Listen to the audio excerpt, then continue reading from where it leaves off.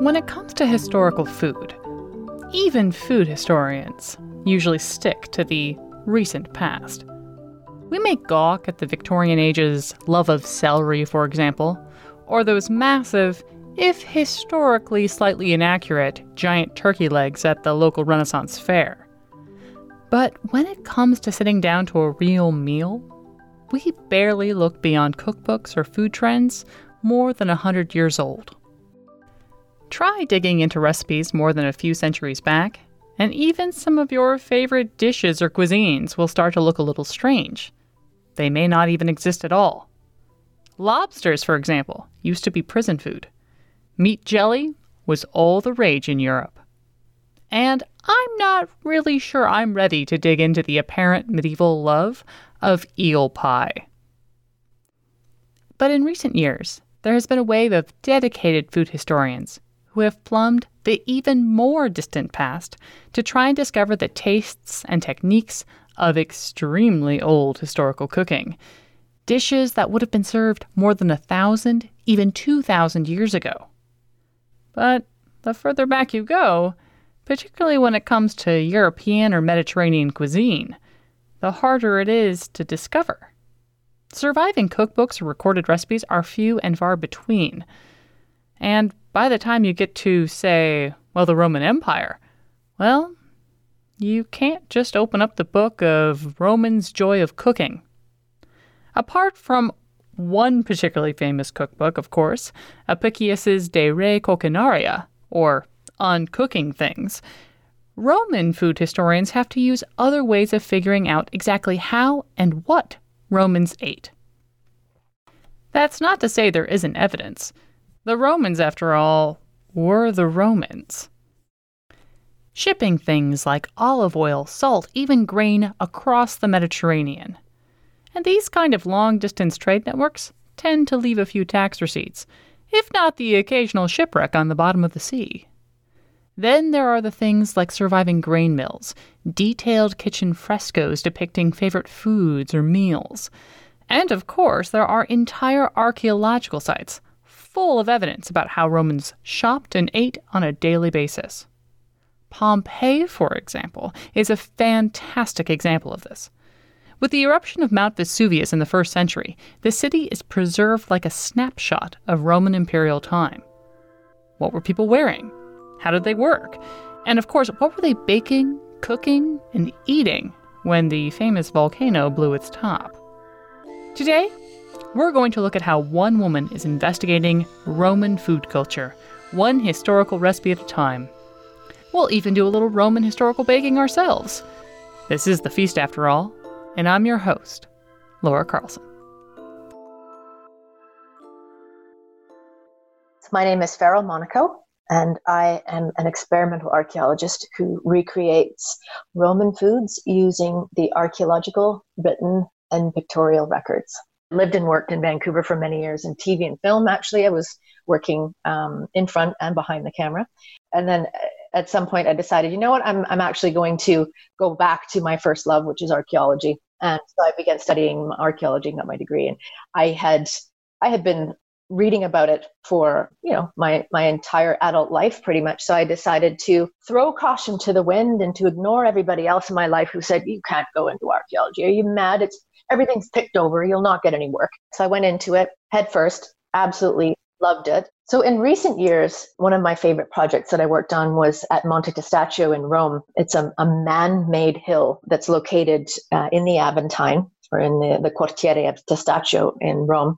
There has been a Spanish crew that has been working there through the University of Barcelona for almost 30 years. And they've been excavating sections of this hill, once again, entirely composed of ceramic. So they're called Dressel 20s. They are ceramic amphorae that were used to traffic olive oil around the Mediterranean from the primary producing source, which was the Baetis River in Spain. This hill is not just a lump of potsherds. It's a testament to Roman economy, because these amphorae sherds have markers on them. They have tituli picti and stamps that can be used for relative dating purposes, or they can be used to find the source of the oil and the producer. My mind kept wandering, and I was thinking about the oil itself. And I thought, well, I wonder how great this oil was. I mean, it's coming in high volume. They were using it for food. They're using it to clean their skin. They're using it for their lamps to light their homes at night. So this is a theme that kept presenting itself when I was working on the Pompeii Food and Drink project. Again, you're seeing ceramic food vessels or cooking pots that are being reused as burial urns for cremation remains. And I kept thinking about the food that governs every single day of our lives, that we depend on, that we eat both for pleasure and for sustenance. So in my own time, I started to dig deeper on looking at the food remains themselves, doing research into the archaeobotanical and the faunal remains, looking at, the representation of that in the archaeological record, looking at the frescoes. I would love to know how, or maybe a little bit about your process, how you approach, I don't want to use the word recreating, but kind of realizing, I suppose, some of these ancient recipes. And I'm just wondering how you go about approaching either a record of a dish or something that we would say is in the realm of a recipe, and then going about making it either in your own home or making it kind of in the 21st century. What are the kinds of things that you take into account when approaching 2,000-year-old dish or even older? First of all, when I experiment and I recreate, I'm a traditionalist. I try to stay to the book as much as possible, or stick to the ingredients and the archaeological remains. I want to experience every sensory aspect of it, from the backaches to, my hands shaking from hand milling for hours, because I want to understand the labor process, the time that goes into it, in addition to the sounds, the smells, the flavors, because that tells me a whole lot about the Roman experience, about the flavor profiles, about the labor and the energy expenditure that goes into it. So Virgil wrote poems about food. There's a stunning poem that I absolutely love it. I can read it at bedtime, like a bedtime story. It's the story of the plowman of Simois, getting up in the morning, 4 o'clock or 5 in the morning, to start his day, to mill his grain, to make flatbread. And then he makes moretum, which is this Roman cheese ball. It's like herbs and garlic and fresh cheese, or, that we some think aged Virgil cheese that was wrote, hanging above his heart. but maybe he didn't. Okay. Oh, yes, dear listener. You didn't think I was going to listen to a historical recipe that featured in a 1,000-year-old poem and not make it, did you? I thought not. So, one recent weekend, Mike and I, along with our trusty hound and our trusty mortarium, that is, our imitation Roman mortar and pestle, set out to recreate a Virgilian Roman breakfast. So this is called Simois's, who's the farmer. Aged goat cheese and garlic moretum with flatbreads. Okay. You are going to take 2 cups of flour. Okay. 2 cups of flour. I grant you, 2 cups may not exactly be a Roman measurement. In Virgil's words, this is how Simois got his flour for breakfast. At length, although, with difficulty, having got a light, he draws away, and shields his light from draughts, with partially encircling hand, and with a key the doors he opens of the part shut off to store his grain, which he surveys. On the earth a scanty heap of corn was spread. From this he for himself doth take as much as did his measure need to fill it up, which ran to close on twice 8 pounds in weight. One of the first few passages in that poem, that his grain cabinet is locked with a key. So that tells you right there how valuable grain was. And we know how valuable it was, because the empire expanded in order to procure more land that was grain producing.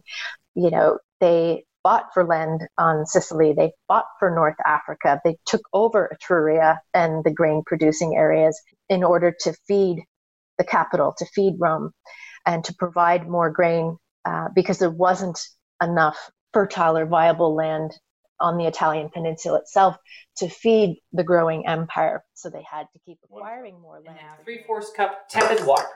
Very tepid. Excellent.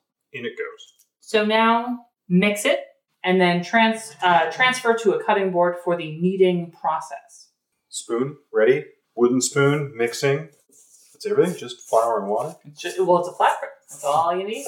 We often don't realize today is that many people didn't actually have the capacity to bake bread, particularly in their own homes. I was just wondering if you could kind of talk a little bit more about like what the cooking or kind of baking availability would have been in a Roman household. From what I understand from the archaeological data, and just from walking Pompeii or walking Ostia, for example, and looking at your average run-of-the-mill insula, these small, tiny little one-room homes that the working class Roman would live in, is for the majority of time, they didn't have cooking facilities.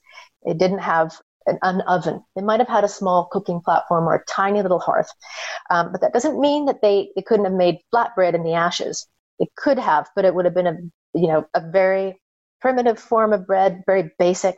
In order to get a bread that was a little bit more enjoyable or palatable, they would have to hit a taberna in the area or their bakery. But from what you can see just from observation alone, you can see that in most of these small, average, everyday households, they did not have cooking facilities. So they were very much dependent on commercial food preparation and commercial food and beverage outlets. Speaking of fast food, archaeologists have recently uncovered even more evidence that Pompeii was a snack food Eden. Only last week, archaeologists revealed that about 150 thermopolia, aka Roman snack bars, had been discovered in the city. And these are real grab-and-go type places, offering things like baked cheese, lentils, and my personal favorite takeout food, spiced wine. Despite what these menus might suggest to us today, these places were anything but your typical high-end wine bar, but more resembling something like a fast food burger joint. It was fast, it was cheap, for your average blue-collar Pompeii resident. These folks often wouldn't have had kitchens in their own homes, so these snack bars were an easy way to get an afternoon or evening quick meal. And snacks weren't the only grab-and-go type establishment. Dozens and dozens of bakeries selling fresh bread have also been discovered at Pompeii. Yeah, so the bakeries, which is my prime area of research, is the Roman bakeries and the bread itself, the form and composition. Bakeries at Pompeii are so densely represented in the structure. The distribution of them is there's almost one per hectare. It's incredible. It's basically like 7-Eleven for you or I, or Starbucks. It's on every single corner, and you hit it every day. So if you look at the current distribution of commercial bread bakeries at Pompeii, which exist in 49 hectares, which are the excavated hectares at Pompeii, the distribution of them and the concentration of them it's quite dense. There's about one per hectare. When you look at that, you can see how dependent Pompeians would have been on these commercial bakeries for their daily bread. So at Pompeii, for example, you have, the common number that gets thrown around is about 31 commercial bakeries. I believe that there's a little bit more than that, but you would have some bakeries with mills and some bakeries without. There was a tendency within the discipline for bread archaeologists or the bakery archaeologists to call the bakeries without mills pastry shops, which was always troublesome to me because I don't understand why we would assume that pastries were being made there and not bread. But if you had a bakery with 4 mills, for example, they would mill for themselves. They would mill for other bakeries.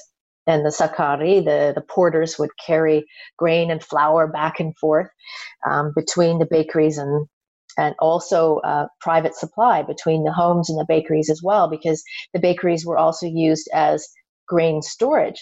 It was almost like having a safe deposit box for your grain for some households, because grain was a valuable commodity. Grain was money in so many cases. So this was something that was valued.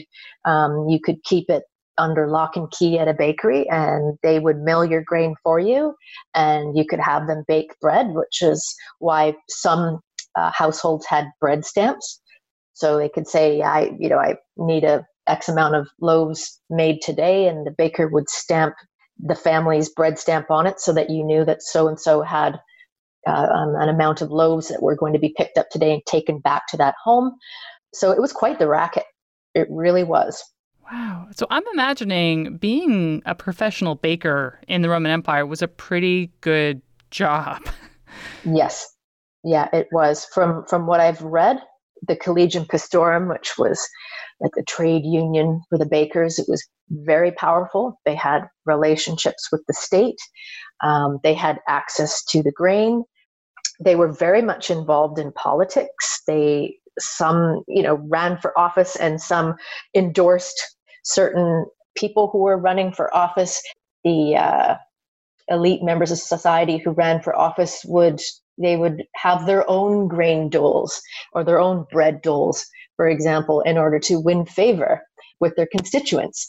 So I like to think that the collegium, the pastores or the bakers of the day were probably just as powerful as teamsters or people who were in office. And to me, the reason why I focus on this area is because bread was the backbone, or cereal grains were the backbone of the Roman diet.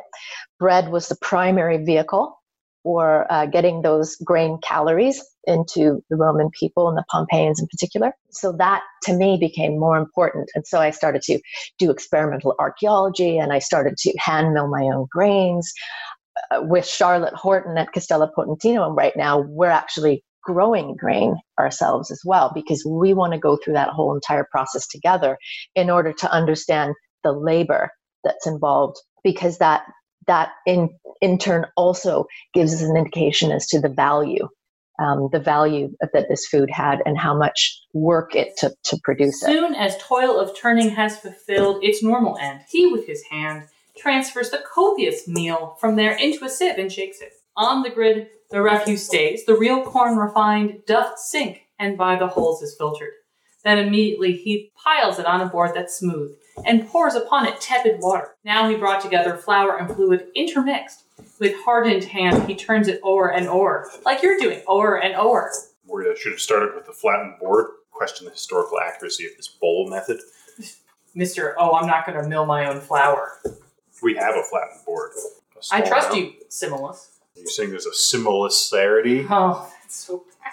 All right, that's kind of a ball. Okay, cool. Well, now you are going to shape it into a flat disc. On my flattened board? On your flattened board. How thick? As thick as you want, because we're going to cut it into squares. Well, we're going to, section it into fourths. Sorry, that's the one.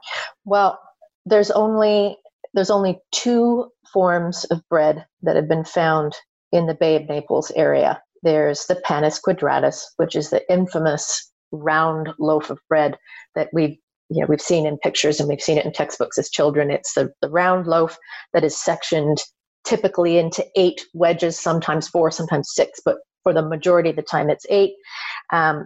Those are the loaves that were found at the bakery of Modestus locked inside of the oven. There was 81 of them that were excavated in 1862 by Farrell.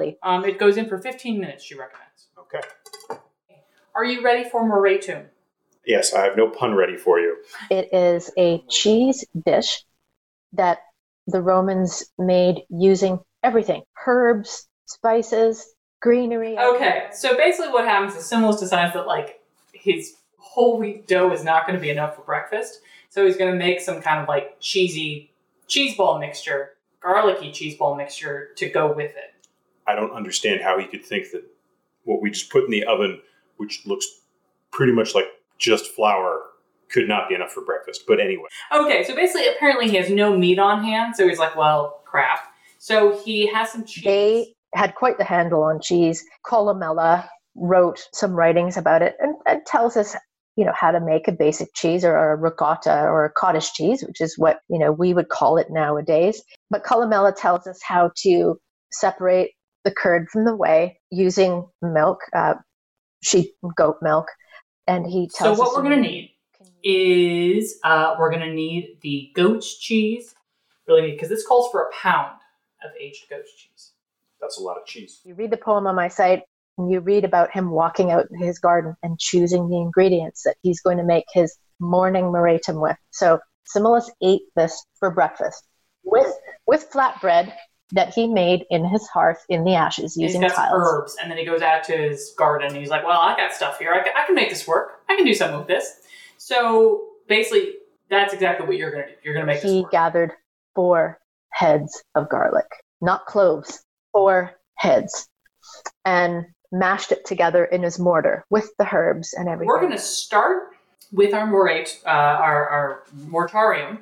There we go. And you are going to get out 4 bulbs, heads of fresh garlic. Yeah. But remember, we already have this conveniently sliced. Okay. Let me get the prepared garlic. Then we put with the cheese that he took off of the hook that was hanging over his hearth while his housekeeper made his flatbread with the grain that he milled. So when I made this the first time, I thought, oh God, I'm like, I have to put 4 heads of garlic into it. I'm not cheating here. And my husband was with me and he said, you're not going to put 4 heads on it. I said, yeah, I'm going to do it. Of course I'm going to do it. I have to do it by the book. And so I put it in and made this beautiful moratum recipe, which is accessible on the site. And I used my husband as a guinea pig. I thought, this is the best part, is I thought, okay, if there's anything weird going into this recipe, anything strange, anything potentially dangerous, I'm going to get my husband to taste test it first. And he taste tested Similis's moratum with the 4 heads of garlic. And I mean, he's a little bit picky. He looked at me and he said, this is absolutely stunning. I said, are you serious? He said, taste it. And I said, okay. So I tasted it and it was powerful. I mean, it was, and it stayed with us for days, but it was good. It was really good. That's very tasty. I mean, it's very, you might be surprised when it's garlicky, but it's good. Like, that's a good kind of cheesy dip. Mm-hmm. Well, now you must form it into a ball. Oh, and our flatbreads are ready. So saith the sundial. Traditional Roman bread sleeve. Are they hard, the flatbreads? Are they done? Yeah. Ooh, the flatbread is still warm. Just like it just came from the giant wood oven in the backyard. Exactly. It's very good together. It is very good together. I mean, it's a good little, spread for these very rustic flatbreads, but, I'd put this on a cracker. Yeah, I feel like the flatbread's kind of just a way to, get bread to your mouth. Mm-hmm. But the spread is quite good. I would make that again, I think. Yeah. I mean, really all it is cheese, garlic, and spices, right? I mean, there's nothing super unusual in here except for maybe the roux, but I'm not sure really how much roux I'm tasting with the garlic, the salt, the olive oil. It's good. It's very good. Good cheese. Mm-hmm. And I feel like a lot of things that I would not put together and eat this way in a modern era went into it. Mm-hmm. Some of the spice combinations, and certainly the I guess you have garlic cheese, but I really take garlic and smash it together with cheese. But I mean, garlic cheese bread is totally still a thing in the modern era. Mm-hmm. People like that combination still. And yet it's very good. And I think without the flatbread, it would be very garlic forward. Mm-hmm. And the garlic is astringent, just like uncooked garlic. Well, this is not going to surprise really anyone, but it is not dissimilar. In even modern pesto, there is raw garlic. That's true. It's very similar to pesto. I mean, there's obviously no pine nuts, there's no basil, but that element of the garlic, the oil, a little bit of vinegar, mushed together, it is not 100% dissimilar. But when you speak to, I guess, let's say the differences between certain strains of garlic or the evolution of food products over time, we made the exact same recipe last summer at a retreat that I was teaching in Rome. And one of the students made it, again, exactly to the word, but used a different variety of Italian garlic. And all of us were coughing and crying. It was hilarious. It was so strong. It was incredible. And I thought, my God, Similis would not have been able to plow his fields if he was bent over coughing the whole time. When we look at cheese in the Roman diet, and we look at, again, the various food, the various meals that they prepared with cheese, it speaks to their ingenuity. It speaks to the sophistication of their culinary culture. It also speaks to the fact that they had limited resources. They had nothing like what we have nowadays, with, in a global food culture, with food being flown and driven all over the world.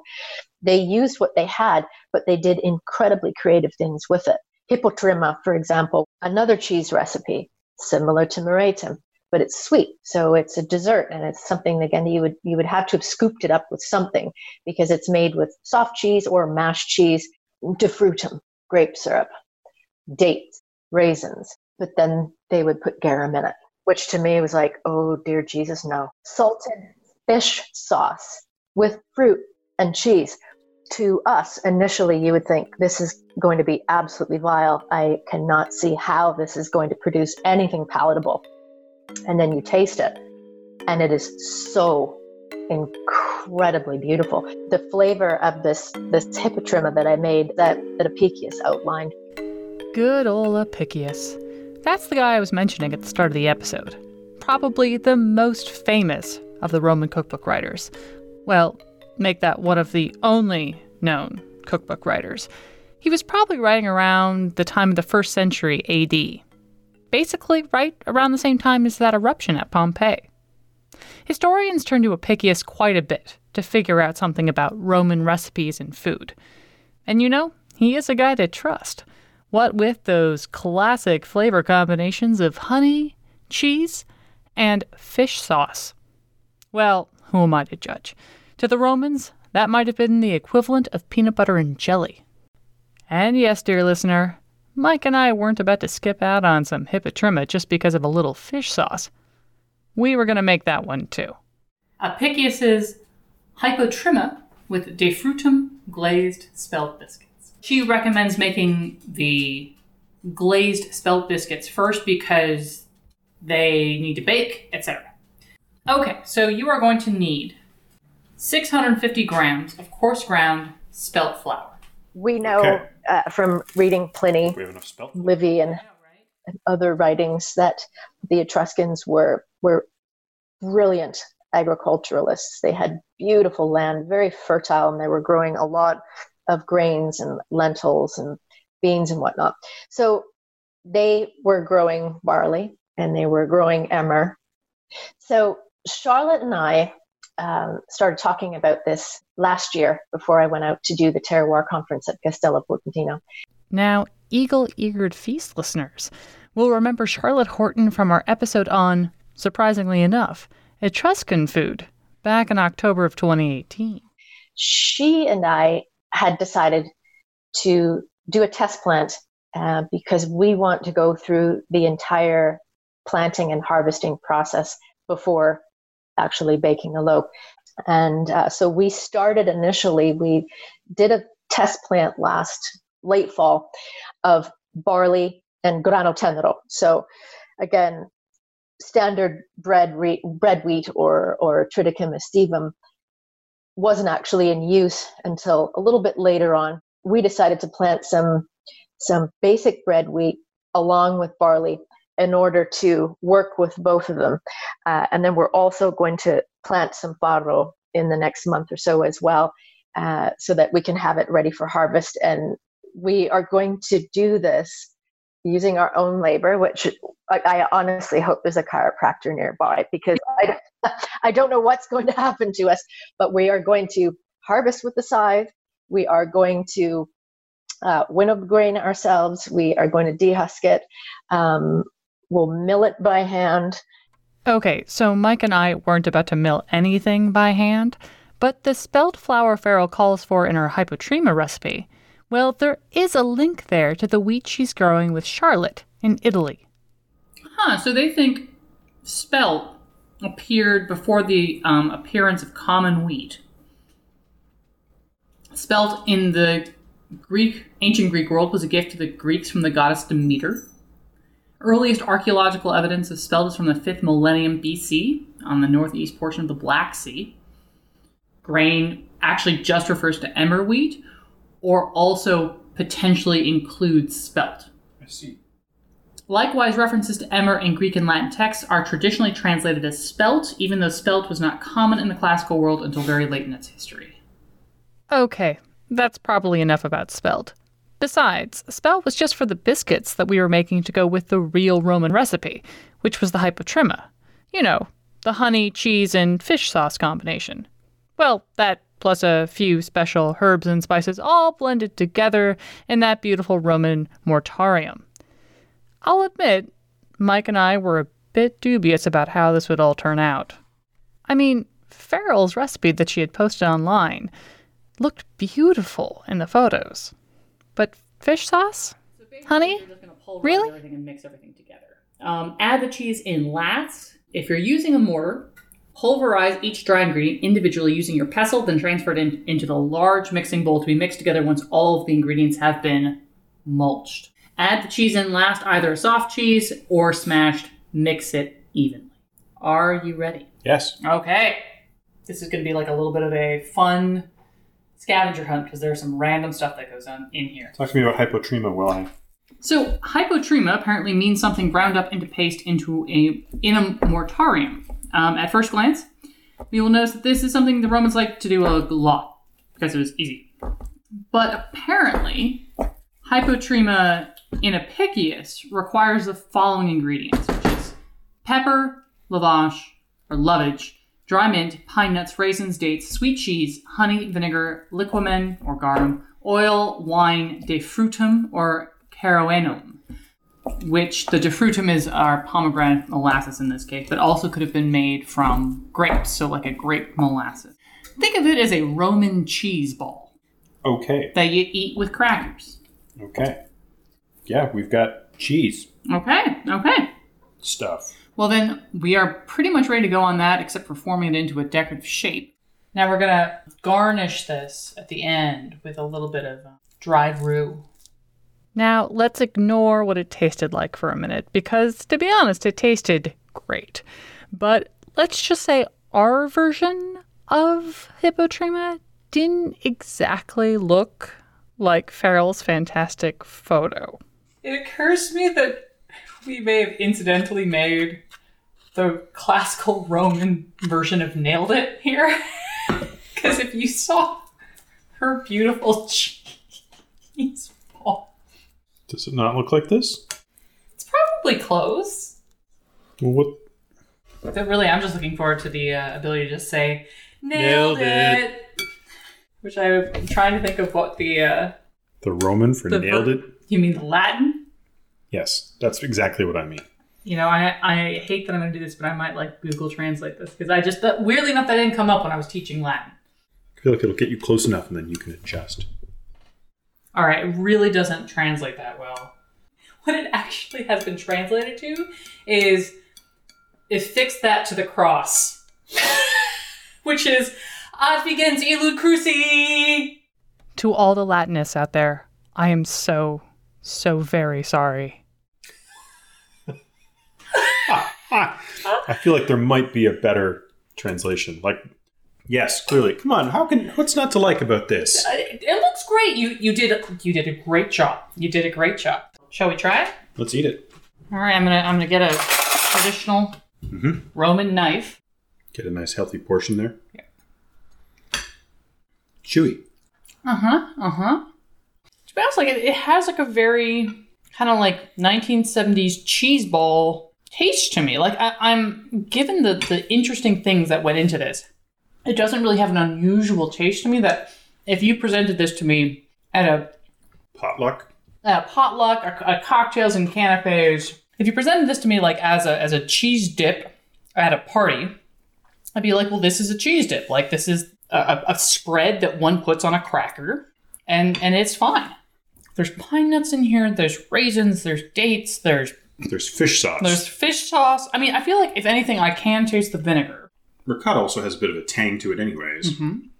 It's wild that they don't taste more unusual given what's in them. Yeah. Given that there's basically nothing that you would recognize as like, oh, obviously you're going to make a biscuit this way. Or those are definitely flavors you should put in your cheese ball. I'm amazed at how normal the biscuits... Normal. As in, they are not a completely bizarre taste and texture. The way that all of those ingredients fit together, and then particularly with lovage, the lovage took the spotlight in this. And nowadays, we could use fresh lovage if we're growing it, or we can use bishop's weed or celery seed as a replacement. That hint of it in the background, underneath the sweetness of the dates, the freshness of the mint, the warmth and the cream of the cheese, knocked my socks off. I couldn't believe it. And I thought it brought the sophistication of Roman flavor profiles to a whole new level for me. And I thought, these guys were ahead of their time. Their cooking was incredible. And for them to understand that you could mix salty fish sauce with dates and cheese and produce something that was so incredibly pleasant that you just, sit there, shoes off, eating the whole thing in silence, is incredible to me. It's incredible. It really is. Mike and I may not have made the prettiest ancient Roman cheese ball in the world, but Farrell was right. It was pretty darn tasty, and 100% unexpected. It's not every day you get to dine like a first-century Roman. Now, if you're looking for Similus's breakfast recipe or Apicius's hypotrema, you can find all these, as well as tons of beautiful photos, way better than ours, and lots of history on Farrell's website at tavolamediterranea.com. For 2019, actually, so the last month, I launched my touring public education program. It's called the Old School Kitchen.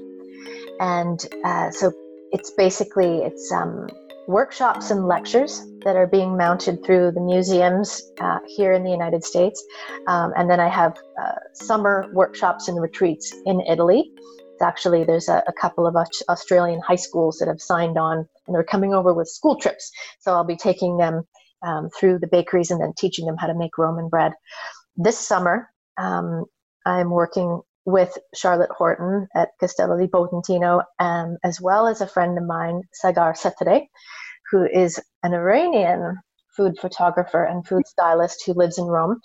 Her and I are mounting a retreat at the Castello in Tuscany, and then Charlotte and I are mounting a weekend retreat that is focused on Etruscan food archaeology, which we know it's very difficult to delve into because it's much less extensive than Roman food archaeology, but that challenge is what is exciting. And looking at what food remains there are, looking at the archaeology that's out in the bushes, even surrounding the Castello, the wine stones, the mill quarries that are around there. It speaks volumes about the food history in Italy pre-Roman, which is fascinating to me. And if you're interested in joining Farrell on her Roman culinary adventures, or you've been looking for an excuse to visit Charlotte Horton's beautiful Etruscan castle, featured recently in the New York Times, FYI, well, you're in luck. This summer, they're running several workshops in Tuscany to continue their investigations on ancient grains, cuisine, and basically eating well in the Italian countryside.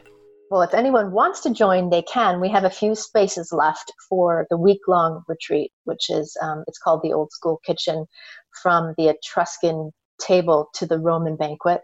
And then the weekend short Etruscan feast is called Etruria.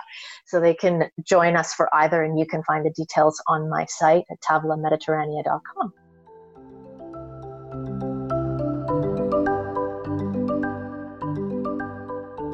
The Feast is written and produced by me, Laura Carlson, with mixing by Mike Port. Obviously, a huge thank you this week to Farrell Monaco of tavolamediterranea.com. We had so much fun making her delicious and unexpected Roman recipes. I also could have talked to her for about 4 more hours about Roman bread stamps. Just saying. And if you'd like to see our very humble versions of her recipes, don't forget to visit our website at thefeastpodcast.org. We'll also post some pictures on our Instagram, Facebook, and Twitter at feast_podcast. And as always, if you're enjoying the show, don't forget to rate and review us on Apple Podcasts or wherever you listen. Thanks again, and we'll have another great meal that made history for you next week. I'm Laura Carlson, and this is The Feast. And remember, Advigensi Lud Cruci. Nailed it.